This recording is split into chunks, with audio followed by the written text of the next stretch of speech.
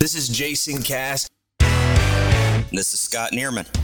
We are MP Local, where we want you to know that you are not alone. I tell you what, Scott, this business is not easy. It has its own unique challenges. This is not about bottom line only. This is not about profit only.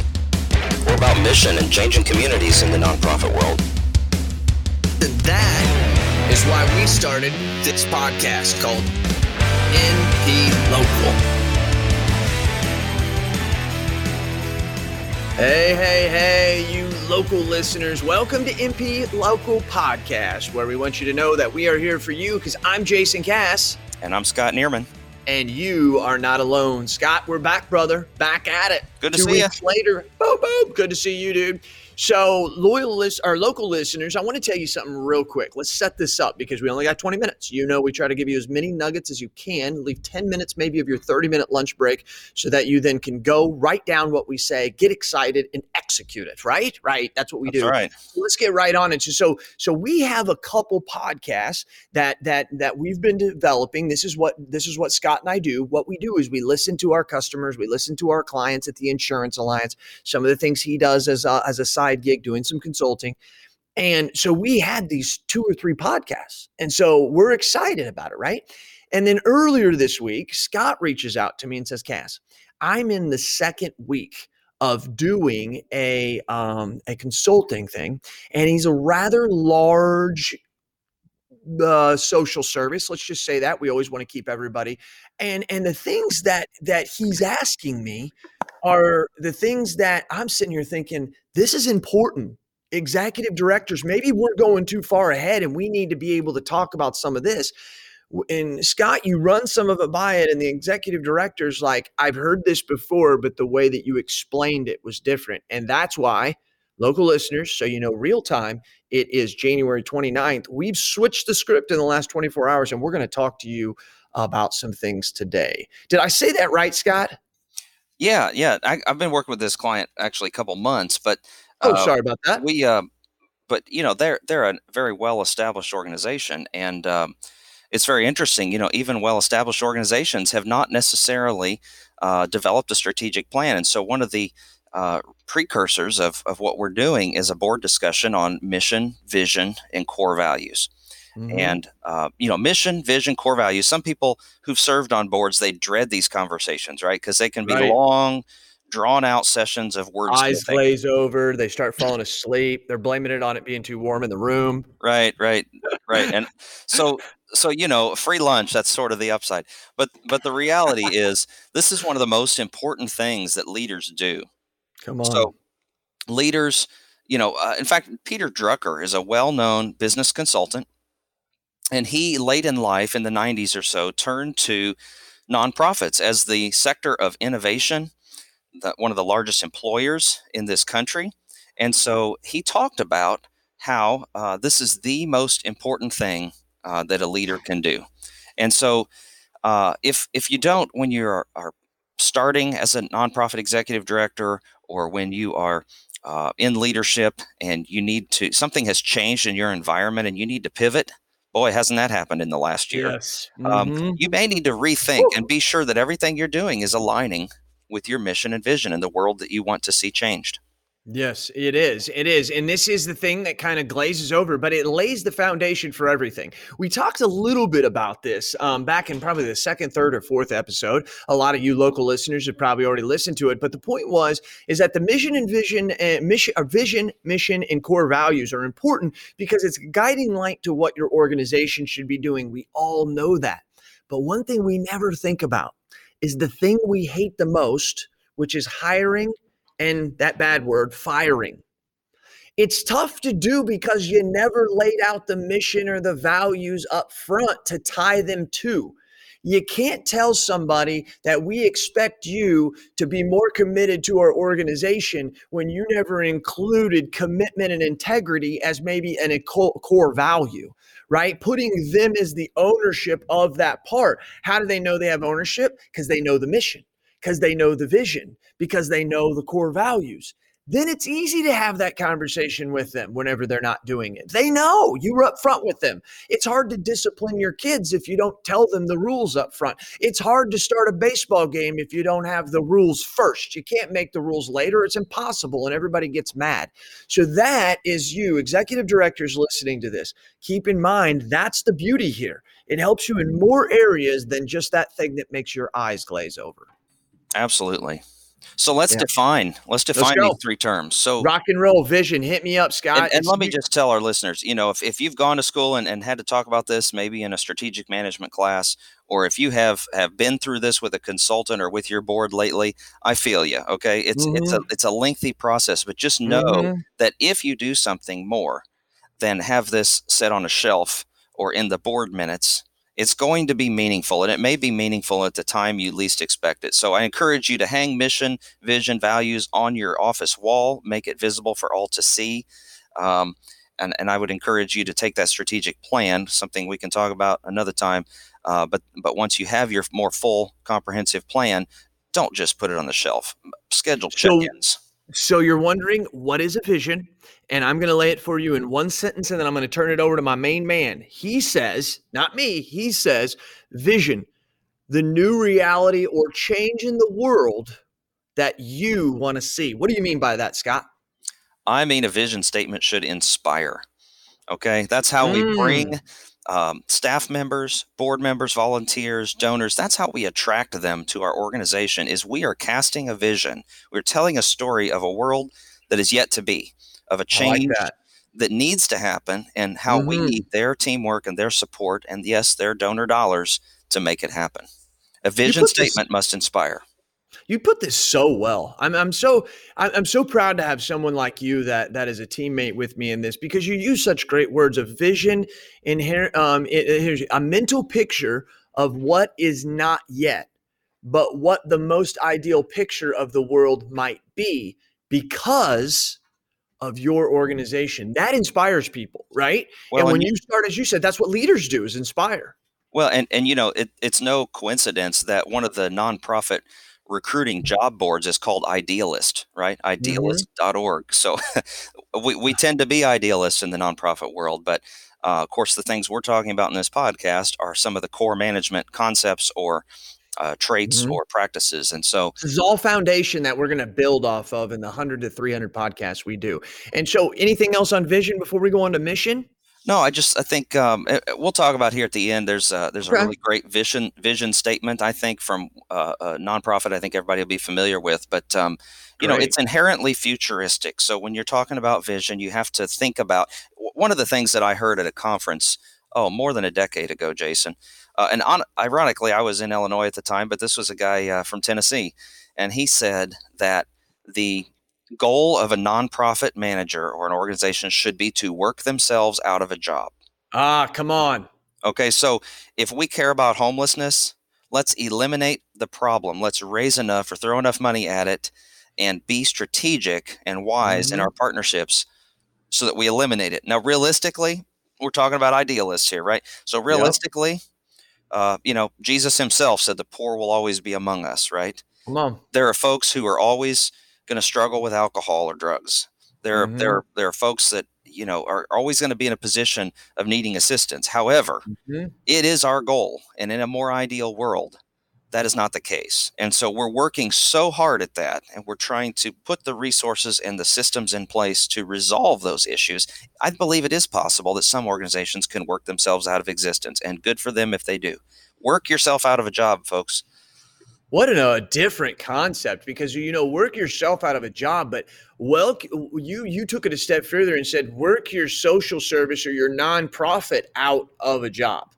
Yes. Wow. How great would that be to say, rather than hitting people up and saying we need money, you're kind of saying, hey, we need to know some direction of how to shut this organization down because we accomplished our mission. Now, that's really wild. Local listeners, I get it. That's like far out there, but that's a good point. Right? If you never reach there and you get halfway, you're better than everybody else. The mission, you talk about the mission, you want to spend time on the mission. Most of our discussion, mission statements are just not beautiful words, but the statement should lead one organization, board, donors, employees, or volunteers to action. I think that's important. Action. Action's different than busyness, right? Action means we're doing something. What do you mean by that? Elaborate on that. If I was your executive director and you're explaining mission to me, what would you tell me? So in his book, mentioned Peter Drucker. He wrote a Mm, book, Managing the Nonprofit Organization, Principles and Practices. He talks about a mission statement being operational. If it is not operational, if it doesn't lead to action or actionable objectives, it's just good intentions. It's just pretty words on paper. And maybe you mm-hmm, frame it for your office wall. Mission statements should help drive your goals. And so that's why I connect these two to the strategic planning process, because a good planning process, you're updating that plan every 3 to 5 years for mm-hmm, a nonprofit. If you're mm-hmm, part of a bigger organization, maybe they do a 5 to 10 year plan, but mm-hmm, you um, have to realize when your world is changing and whatever your market or industry is, you need to go back to that plan and update it. So a best practice for boards is to check in with that plan, and that plan has got to align with mission. I think I talk about it later in our notes, Jason, but one of the real problems out there is mission creep. And so mission creep. All right. Tell me about this. surely this can happen in business. Maybe when I explain it, you have an example too. But They're you pretty know, parallel. for a nonprofit, if we see a grant out there right now, particularly following the CARES Act, or maybe the new stimulus bill that's yet to come here this spring, um, Mm-hmm, we see something and we want to go after it. It's like that movie Up. The joke that we have in my family is that the dog that talks says squirrel, and he's off in a whole nother direction, away from the team, away from his family, or however the story goes. And so if we are constantly chasing that ball, or we're mm-hmm, constantly chasing the squirrel, mm-hmm. then we're not staying focused on the core things that we do best and the reason for our existence. And so mission creep is exactly that. It's creeping away, or veering away from your core purpose. Absolutely, brother. I love that. I love that. And I think I like what you talk about pretty words, because if people go online right now to Google and they put in mission statement examples, you got these beautiful ones. Our job is to professionally be with somebody and nurture them through their care and needs so that we can design, you know, I mean, and I didn't even use a lot of words there. It can be ugly things. One of the things we did is we came up with bullet points. Who are we and what we trying to do? We wrote out just bullet points, and Right. the team just brain dumped onto it, right? Right. And then you start to pull out and say, okay, which are the most important? And then you've got some over here, and then you pull some out in this column, and then you got 4 or 5 things, and it's like, okay, now how do we put that into 1 or 2 sentences? It doesn't have to be pretty. It doesn't have to be smart. We talked about the Ben Franklin T chart before. You can start to go through that. Who are we? What are we? Pros, cons. So let me jump in on mission statement and these 3 musts. Okay, so the mission must be operational, right? And part of the other tip that Peter Drucker has is that it should be simple, clear, concise, and able to be memorized. And so as you're developing it, to take all those points that you mentioned, Jason, and to switch those down into something concise and memorable, it's the real challenge. And sometimes it's nice to have somebody from the outside doing that, Mm-hmm. right? Because you, as a manager, may want to be the participant in that process. You want your ideas on the table, but on an equal basis with the rest of the team. And so, how do we work through that?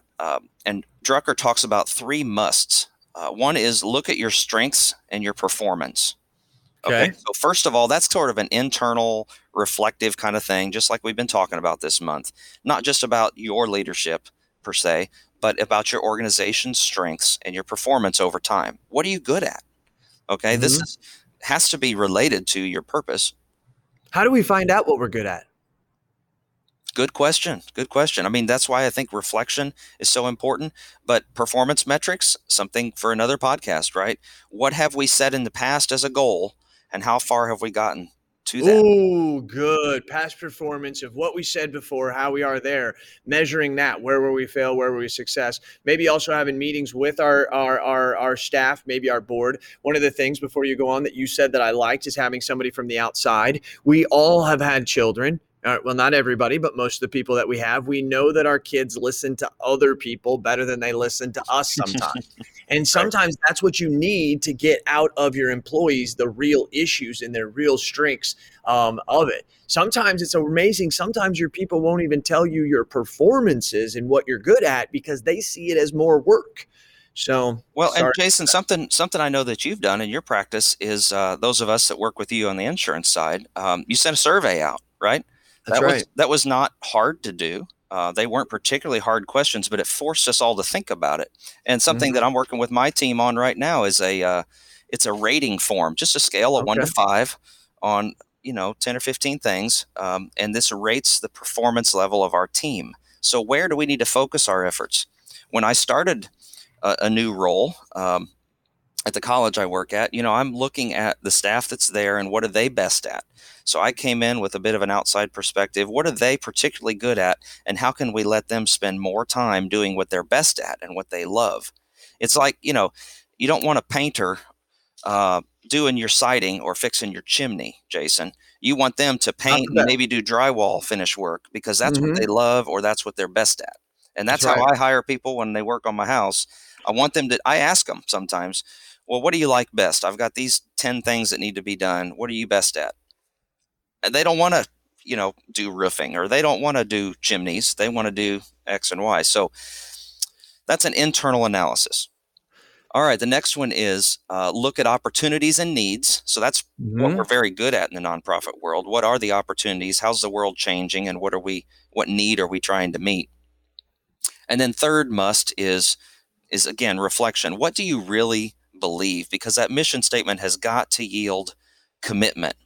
And this leads to core values, right? But if you can memorize a mission statement and the vision inspires you to do these things that you're talking about in the mission, that's going to yield commitment. And so then the question is, Mm-hmm. how are we going to go about doing that? And you talked about this earlier, right? So core values are important to consider because these are the ways that you will or will not operate, ways that you Mm-hmm. will or will not accomplish those goals. Very well said. Very well said. So, it's very important for that team and board cohesiveness to come around some core values. I'll just name a few. You mentioned integrity, commitment, in the fundraising. Any organization doing fundraising, we talk in terms of good stewardship, um, Stewardship, honesty, excellence. integrity. That's You right. know? And this is something you can truly go to Google and put in core values. They'll give you 50, print them off, give them to your staff and say, which ones represent us? This is something that you do have a lot of assistants already out there with. But you want to have a handful, right? Again, Yeah. because you want folks to be able to memorize these and understand what they mean in the context of your organization. Love it. So I it's love how do this we do business? memorizing thing. It's something you don't hear people say when they talk about this, Scott. That's a nice little golden nugget that you local listeners are got to pay attention to there. Can we make it memorable? Can we memorize it? Good stuff, Scott. So basically, this is how we do business, who we are, what we believe. And so whether you work from the top, from that broad vision, or whether you start with the core values of your organization, perhaps like a faith-based organization would do, this is who we are. Now, what are we good at, and what are the needs out there? And so let me give you an example. We talk about faith-based.